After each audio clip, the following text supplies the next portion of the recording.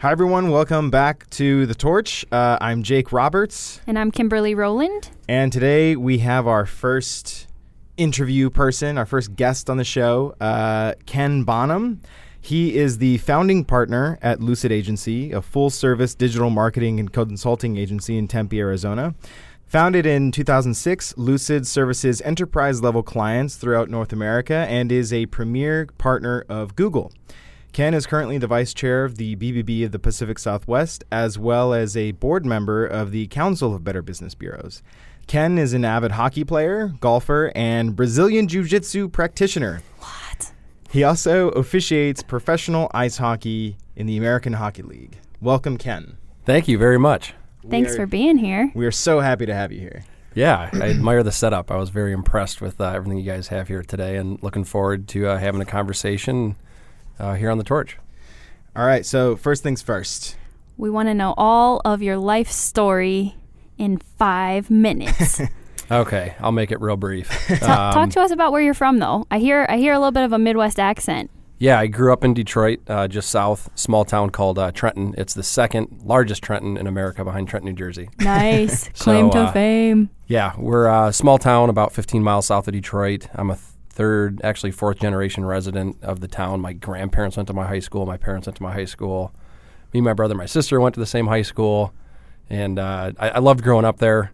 I always thought I'd end up staying there and working in the auto industry like my father does and my brother does to this day, and still have uncles in the industry. And I had one friend who came out to Arizona State after high school, came home, told me all about it, and scratched my head for about 5 seconds and said, what am I doing here when it's 70 and sunny in Arizona in January? And I came out here, 19 years old, $800 to my name, and I knew one person. And I've been here ever since. So 18 years I've been in Arizona. I love it. I am a proud alumni of Arizona State University. Yeah. Forks up. Yeah. And, you said in my bio, I'm big into hockey, and I played my whole life. I've been officiating hockey for 23 years. It was something I did when I was 15 just for extra money, and I just stuck with it and somehow managed to get all the way up to the American Hockey League, which is right below the NHL. So I'd done some cool stuff. I've seen a lot of fights and been into a few interesting situations over the years in the ice rink, but it was great, and I love to golf. I'm on a mission right now to break 80.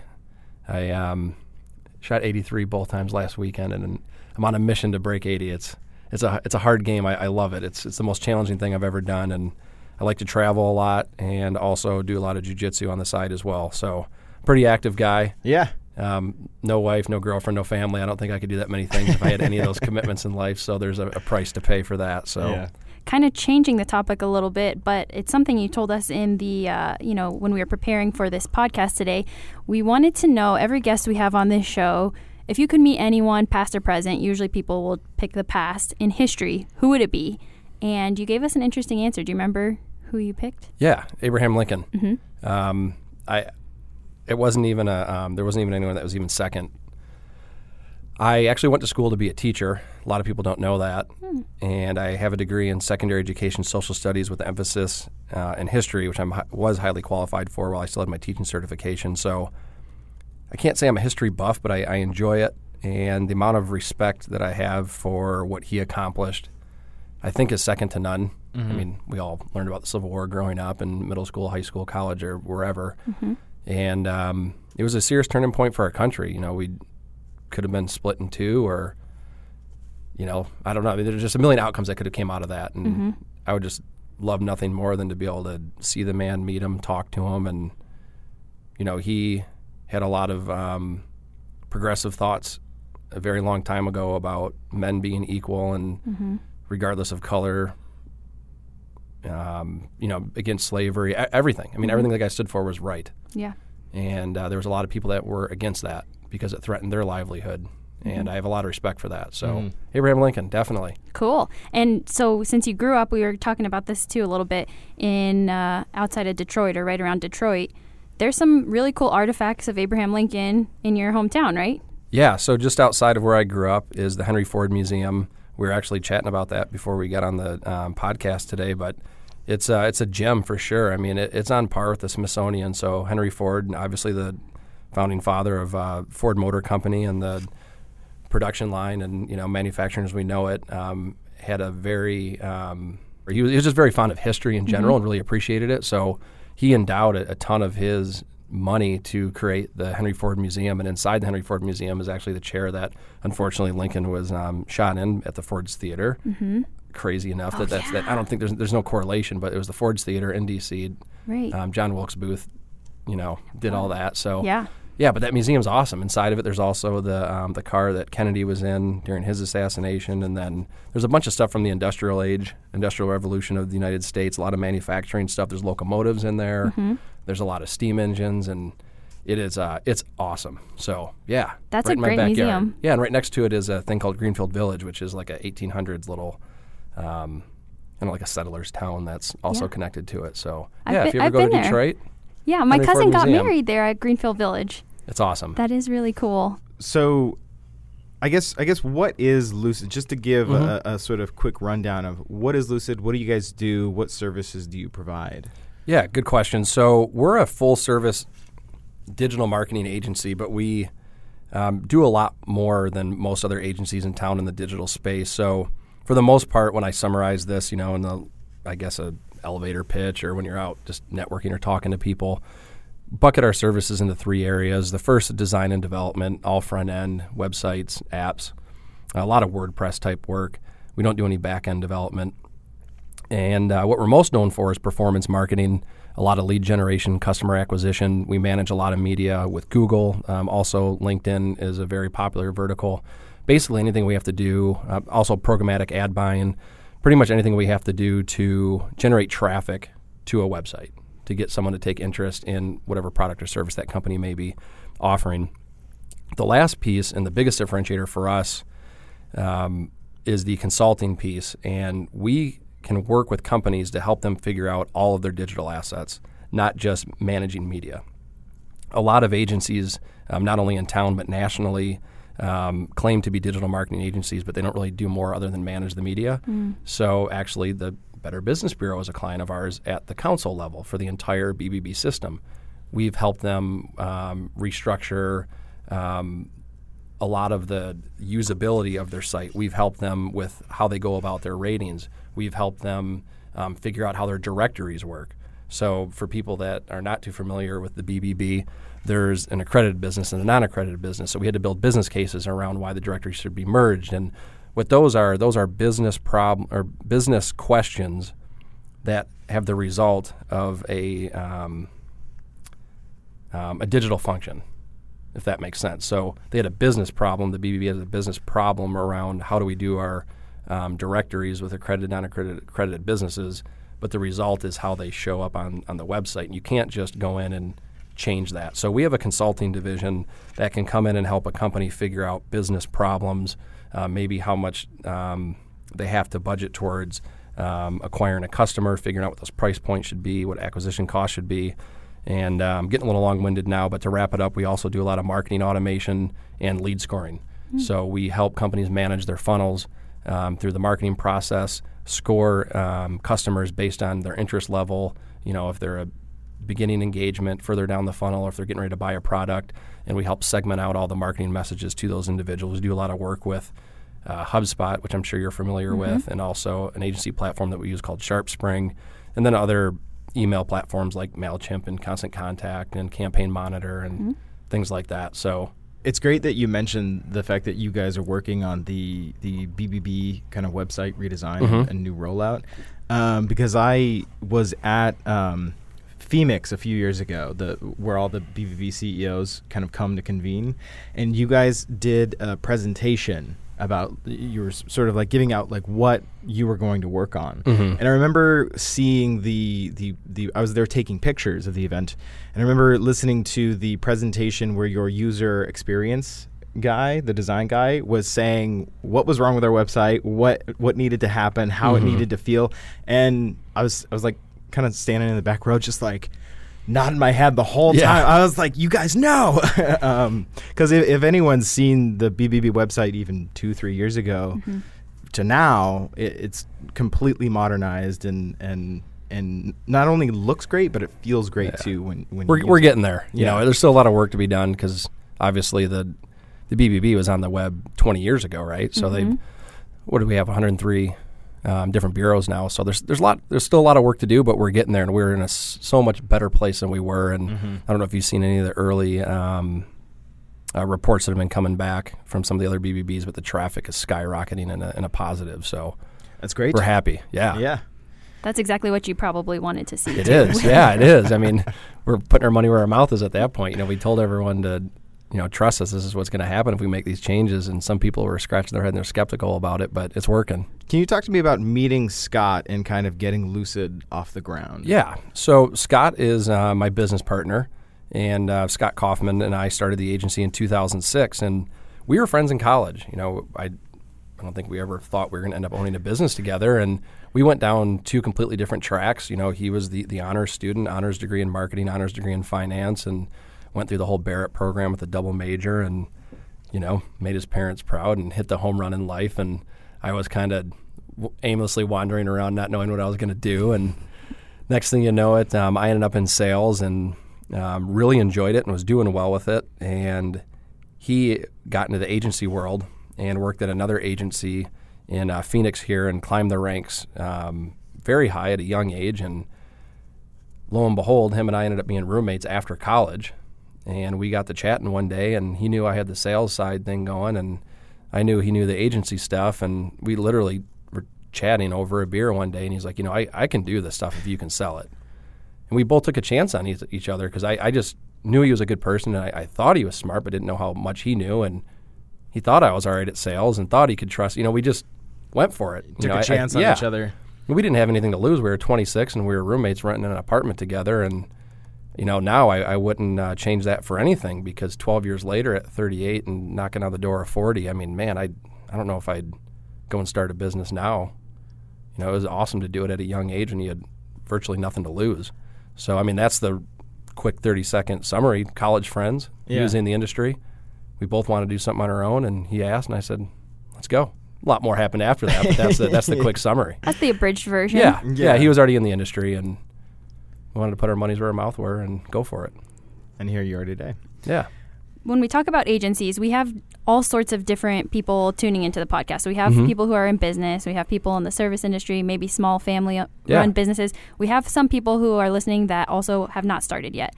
So when do you need to go to an agency? And what's your ideal client? Or who is your ideal client from your business's perspective? But then how, as an entrepreneur, do I know when it's time for me to go to an agency? Ooh, that's a good question.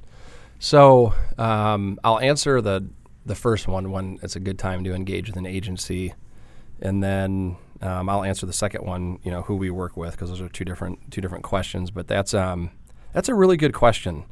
I think it's a chicken and egg scenario, right? Like, what comes first, the marketing or the sales? So the first thing that a small business has to do is focus on the business itself, right? Focus on getting your processes in place and getting everything buttoned up. And the one thing that took my business partner Scott and I a really long time to figure out, which was a huge benefit for us, is figuring out who our customers are and figuring out who a fit is. Because I think a lot of small businesses, when they're getting started, they chase a lot of customers that may or may not be a good fit. So we have this whole client criteria of, can they afford you easily? Do they understand what you offer? Do they want to work with you? Are they ethical? That's actually one of the things that we have as a qualifier as well, which is something we want all accredited businesses and maybe non-ABs that want to be ABs to strive for, because we are a group of ethical businesses trying to do business with each other. So, figure that out. And then I think a lot of small businesses, when they reach that point where they have a marketing budget, let's say and this sounds like a lot of money to small business, let's say it's $100,000 for the entire year. When you think about it, that might only be one or two service lines, maybe managing a pay-per-click campaign and a LinkedIn campaign plus $5,000 a month media. That's $100,000 right there. I think a lot of small businesses make the mistake of trying to hire someone saying that they can do those things. And what I've learned in my business and having an agency and interviewing a lot of people in marketing, you are very, very, very hard pressed to find a quality marketing person for, let's say under $60,000 or $70,000 a year. You just are. But there's a lot of really good agencies out there that can help you for $2,000, $3,000, $4,000 a month. Do the math. Yeah, do the math. So I think in the beginning, when you know you need to figure something out, try to find a consultant that can help you, maybe an individual that could bill you hourly. And then once you get to the point where you think, oh, I need to hire a marketing person, once you think you need to hire a marketing person and you have the money to hire a marketing person, that means you have enough to hire an agency. And I would consider that. And I'm not saying that to benefit myself, but I've seen so many times with people in the industry that would rather, I mean, I'll tell you a quick little story without, keeping all names out of the scenario. Someone I knew jumped ship to a newer company, and they wanted to hire us. Oddly enough, a few months before, he had referred me someone to apply for a job at my agency. They weren't qualified to work for us. They weren't. It wasn't too far off. It just wasn't a perfect fit. Mm-hmm. And then he hired us to work with us, and I'll be darned if 3 or 4 months later, he said he decided to hire her for him and let us go.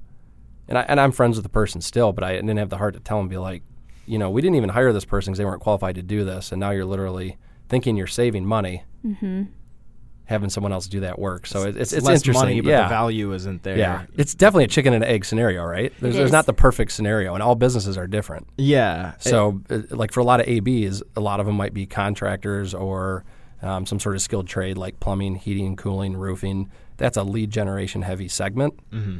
Those people need performance, and they need people that know what the heck they're doing.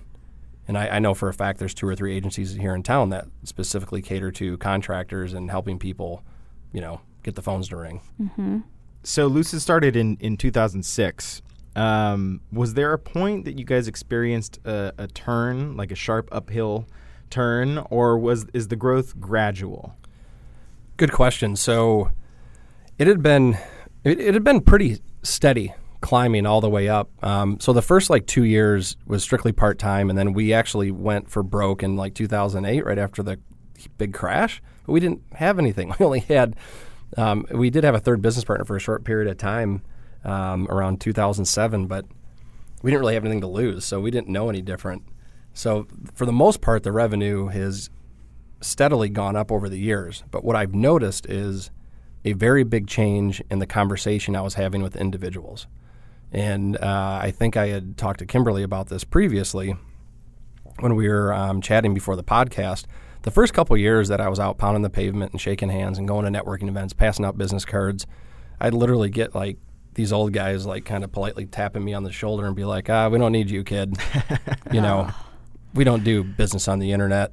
Mistake number 1. Yeah, but they didn't know any different. And, a lot of those companies either aren't around today or have severely shrunk in size. But they didn't know what they didn't know. And there was a period of time there from the early 2000s until probably 2009 or 2010 where a lot of businesses, especially B2B, felt that if they didn't sell a product online, like physically, shopping cart feature or selling a car, they didn't need it. Yeah. Then there was a transition.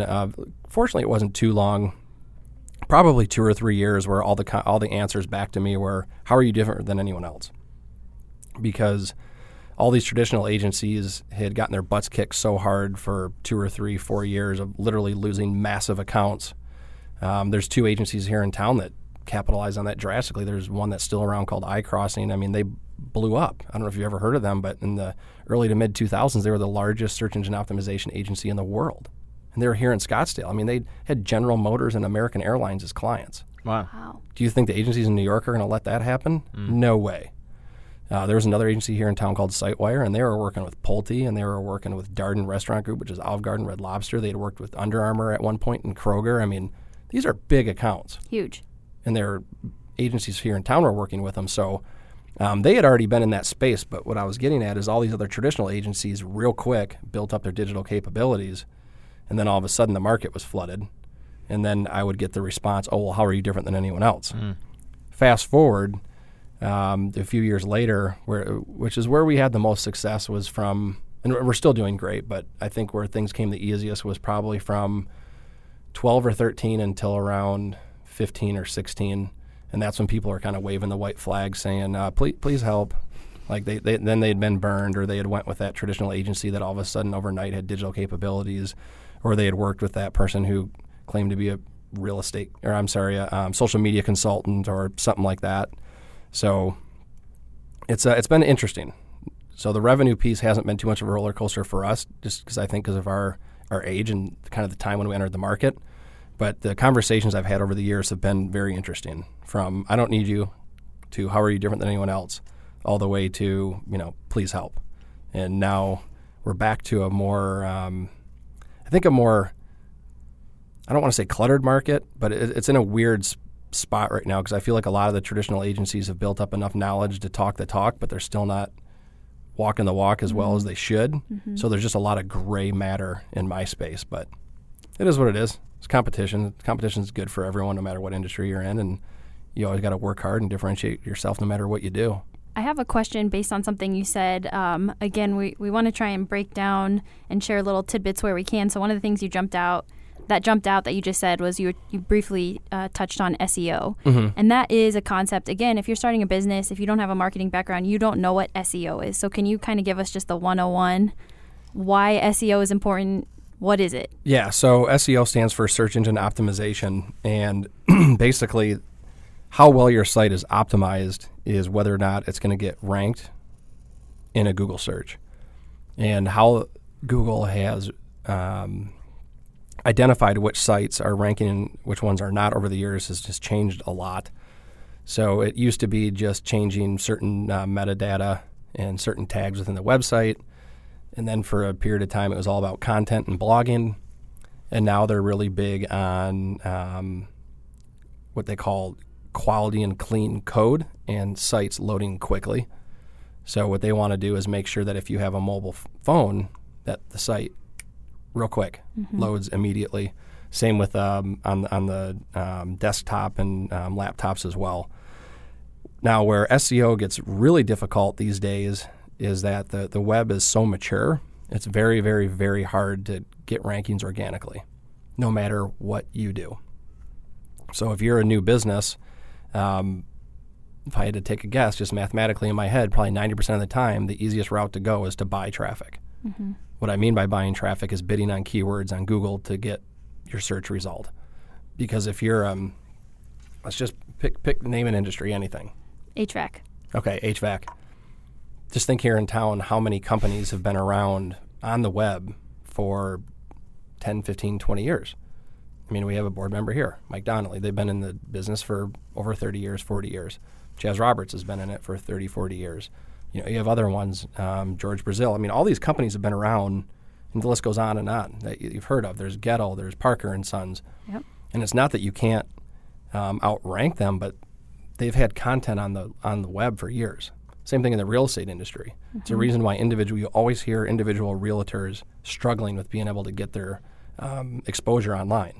Well, it's because they have a million competitors digitally. So do you think content matters still, though, even though you said it's not as weighted by Google now?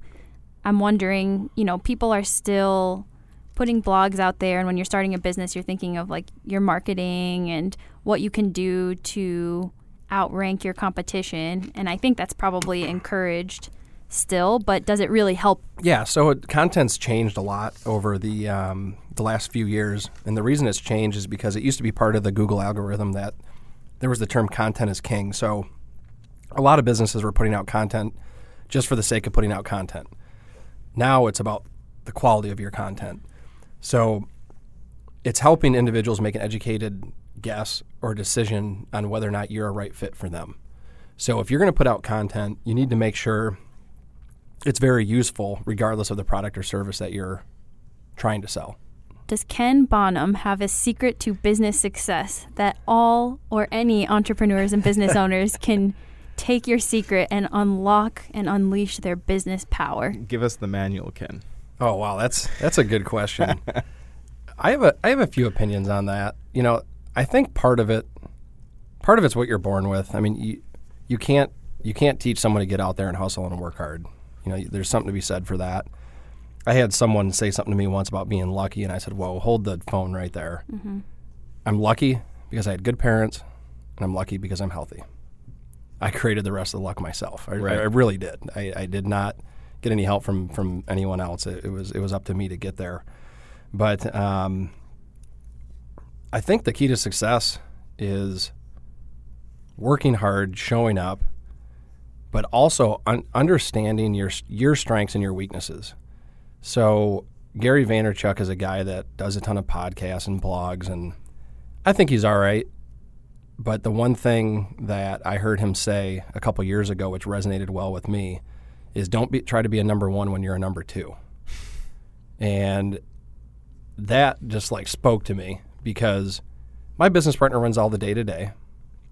He's the majority partner in the company, and I'm more or less the first lieutenant or captain or whatever. I'm fine with that. Mm-hmm. I'm not settling for anything different. It's just I don't want to run everything. Right. I don't want to be the CEO. I want to do sales. I want to do business development. I want to sit on boards. There's other things I want to do. Mm-hmm. And I knew that, and I'm okay with that. And I think there's a lot of business owners that think they want to be a business owner, entrepreneur that thinks they want to be an entrepreneur, that really is a number two, that has what it takes, to get dirty, work hard, take a risk, but may not have the ability to actually run all the day to day. Mm-hmm. And I think there's a lot of people that get burnt out in business trying to do something that they're not capable of doing, to where if they took the time to possibly seek out a partner and make a run with someone, they'd probably be a lot more successful. Founder syndrome, isn't that when you don't know when to walk away from your own idea or company or bring in help? Mm-hmm. I think that could be really interesting. For sure. We always talk about future episodes we want to do so that we record it so we remember what we want to do. And I think co-founders, that would be really cool to kind of dive in a little bit more, and then kind of like you said, know if you are the CEO or if you're a co-founder, or what your role is in the company. There's something to be said about knowing the value you can bring to someone else rather than trying to self-serve. Yes, correct. Yeah, I think there's a lot to be said for that. And my key to success was understanding that I knew I wanted to go into business, but I also knew I needed a partner to do it, and I didn't know what that story would look like. Mm-hmm. But 12 years later, I can tell you that it's an awesome business partner and working in the digital space, and we have another company that's going to be launching next year, and we're pretty excited about it, and I don't think we could have done any of that on our own, either him nor I. So that's exciting. Yeah. Maybe you can come back. For sure, yeah. I'd love to, either now or another episode. Do you have a platform that you think is going to be the most important platform for small businesses or any type of entrepreneur to get on when they're founding and running the company? So it depends on the industry, but LinkedIn's super powerful. If you're doing any type of consulting or professional services like accounting, legal, what else would fall under professional services?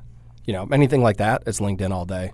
If it's more of the run-of-the-mill AB, your contractor services and things like that, you have to have a strong presence on Google. And depending on what you do, you may or may not be able to target people on Facebook or Instagram. Facebook's still very relevant. The most active group on Facebook is over 40, if you can believe that. That never would have been anyone's wildest dreams 10 years ago. There were old people, what's on a book? What's a Facebook? Right. They didn't even know what it was. There's like an initial resistance, but over time they kind of adopted it. We used to go to a retirement community in the Northwest Valley. I think it's Vistancia with a V, I think is what it was. And we used to go teach Facebook classes. Yeah. And we were paid to do it. And they would do them like 2 times a month, and the room would have 100 people in it. Personal ones or business ones? No, personal for retired people, because they didn't even know how to use it, and they all wanted to be on it. So, there's still a ton of value in Facebook.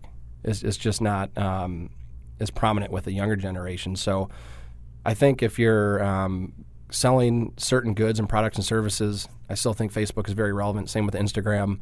If you're professional services, look real serious into LinkedIn. LinkedIn is still great to build your personal network, and then you obviously got to be found on Google as well. So it's a case-by-case scenario, but those are my important ones. Lucid Agency is a Google Premier partner. Yes, can you sir. explain what that is? Yeah. So being a Premier partner is pretty awesome. We are in, I'm held to secrecy.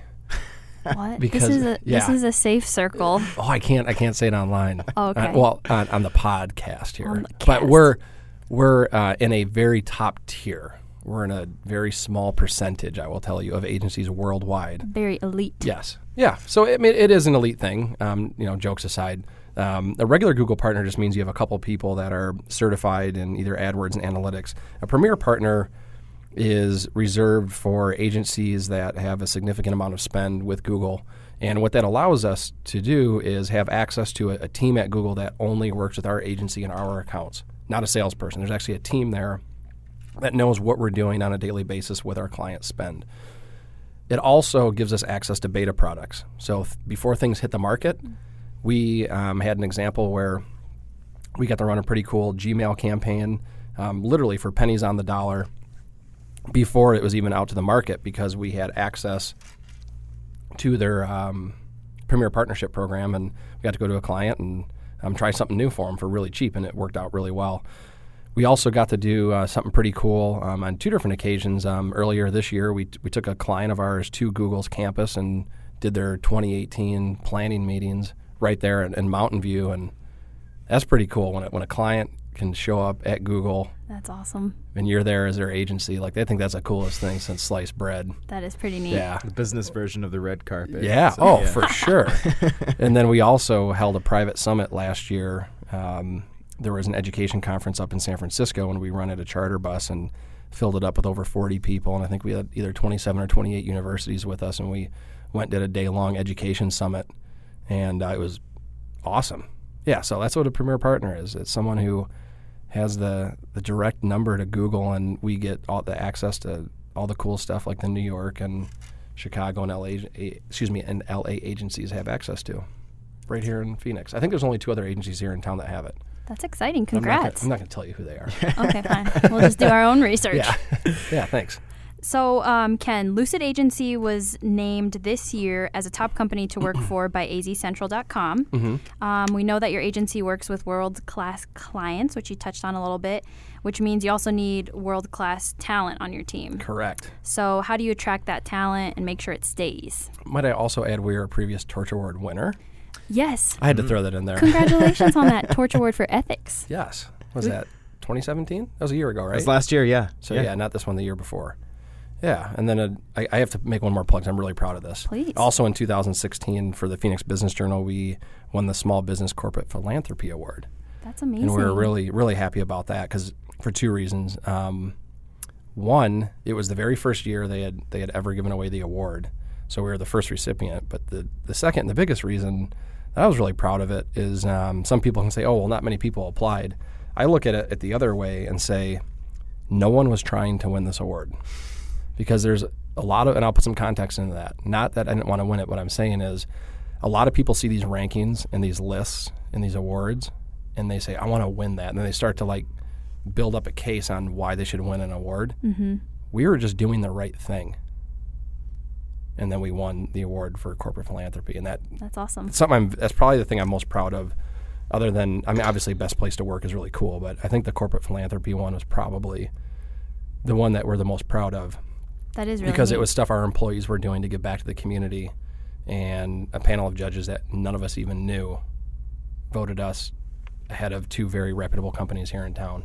So that was awesome. So that is cool. Back to your question. What do we do to make that happen? Yeah. So, part of it is my business partner and I just being on the same page, right? Just always trying to run a good, honest business, right? But that only goes so far. Everyone has most people have good intentions, right? And I'm sure there's a lot of very nice people that don't run great businesses, and nothing against them. But through this Premier Partnership with Google, we get to go to Google's headquarters once a year for agency meetings. And we were very fortunate. They've changed a lot over the past couple of years. Now it's just this big, huge, massive meeting, and it's just a big conference, and they have these keynotes. 3 and 4 years ago, there used to be these very boutique meetings they had at Google where we got to go to Google headquarters, and there was only 40 or 50 agencies there. Wow. And each agency had anywhere from 1 to 3 people. So there was less than 100, or around 100 people at this conference. Mm-hmm. It was a private conference. We got to choose various tracks around what we were interested in.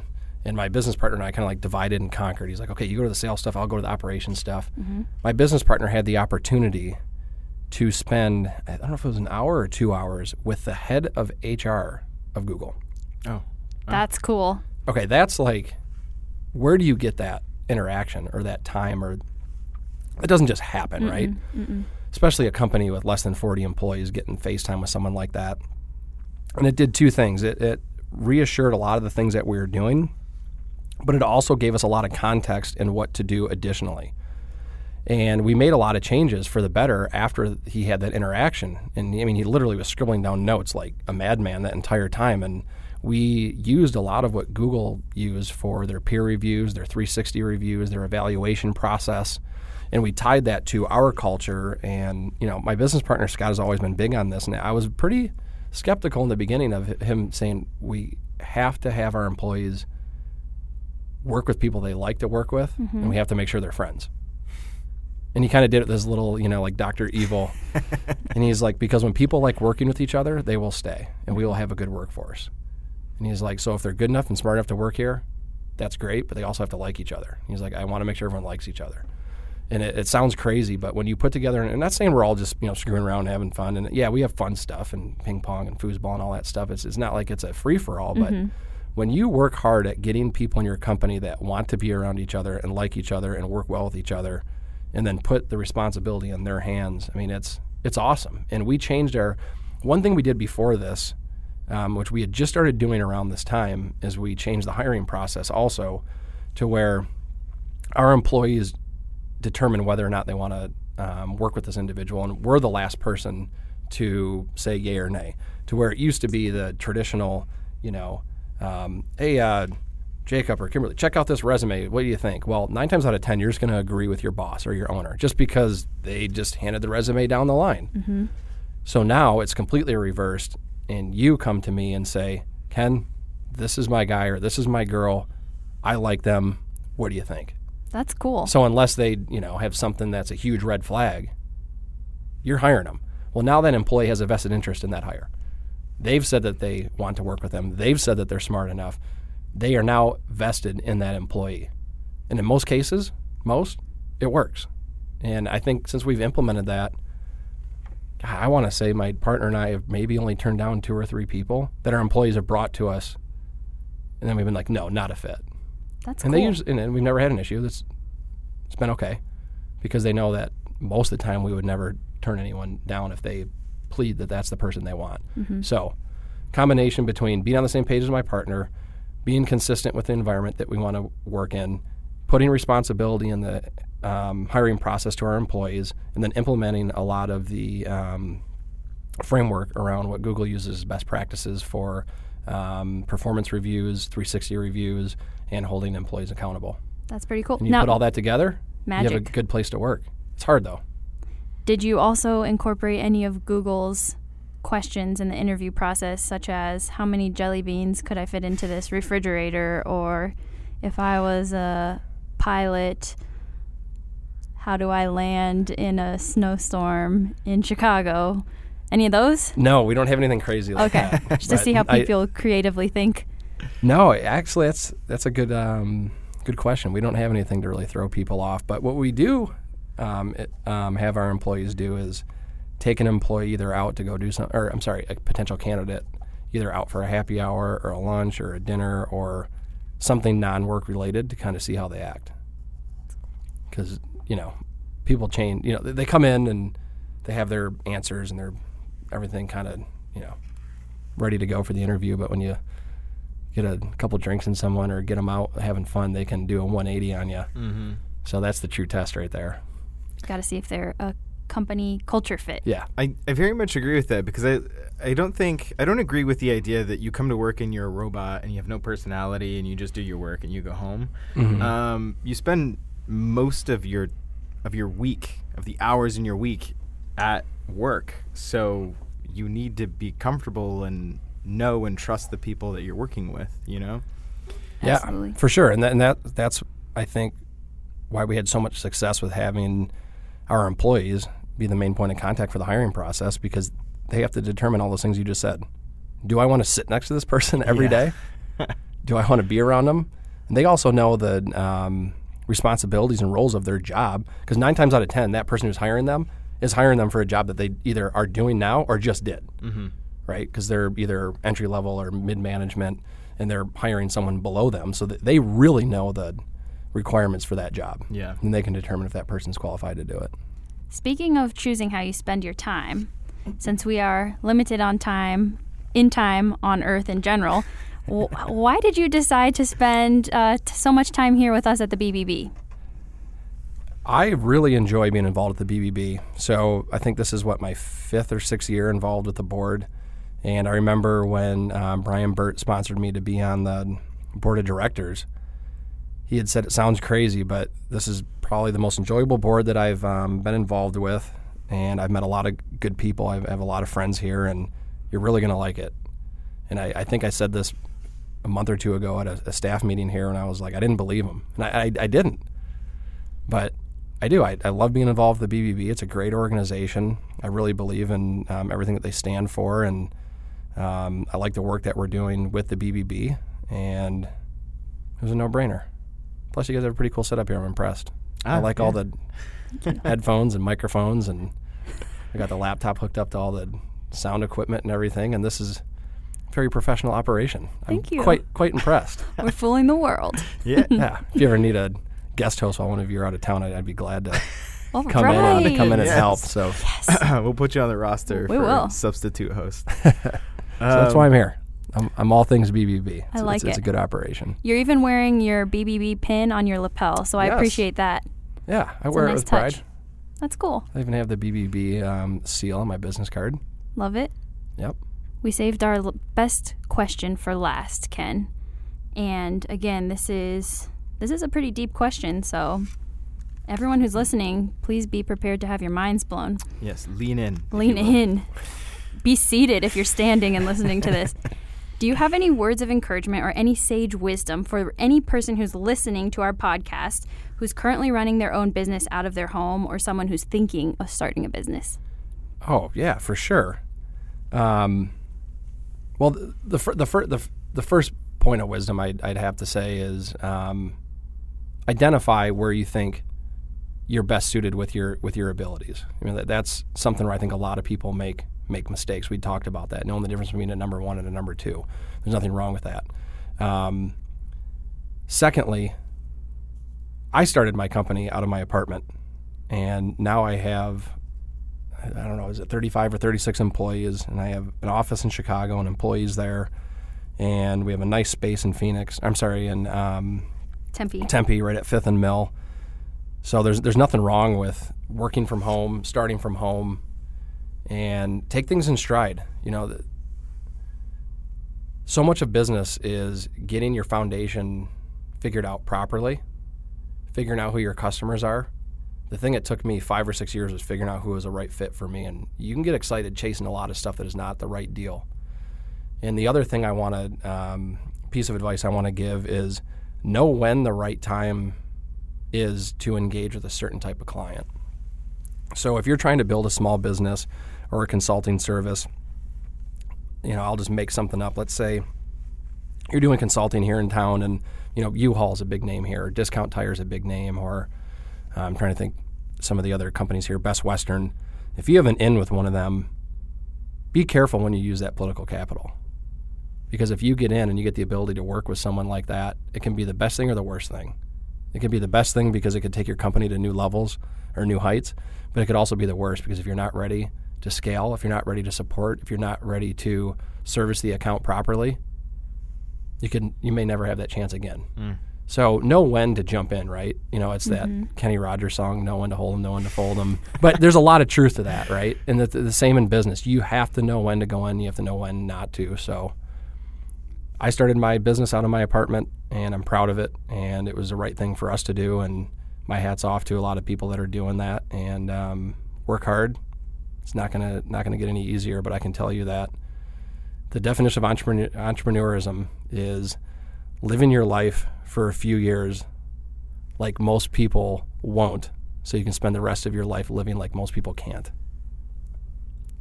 Ken, thank you for coming. We really enjoyed you coming in and talking with us. Hopefully you come in another time. Yeah. Yeah. Thank you. I appreciate it. This is awesome. It was really fun. Thank you. And you guys can catch Ken Bonham on a local ice rink near you. Just don't yell at me while I'm repping. Thanks, Ken. You're welcome.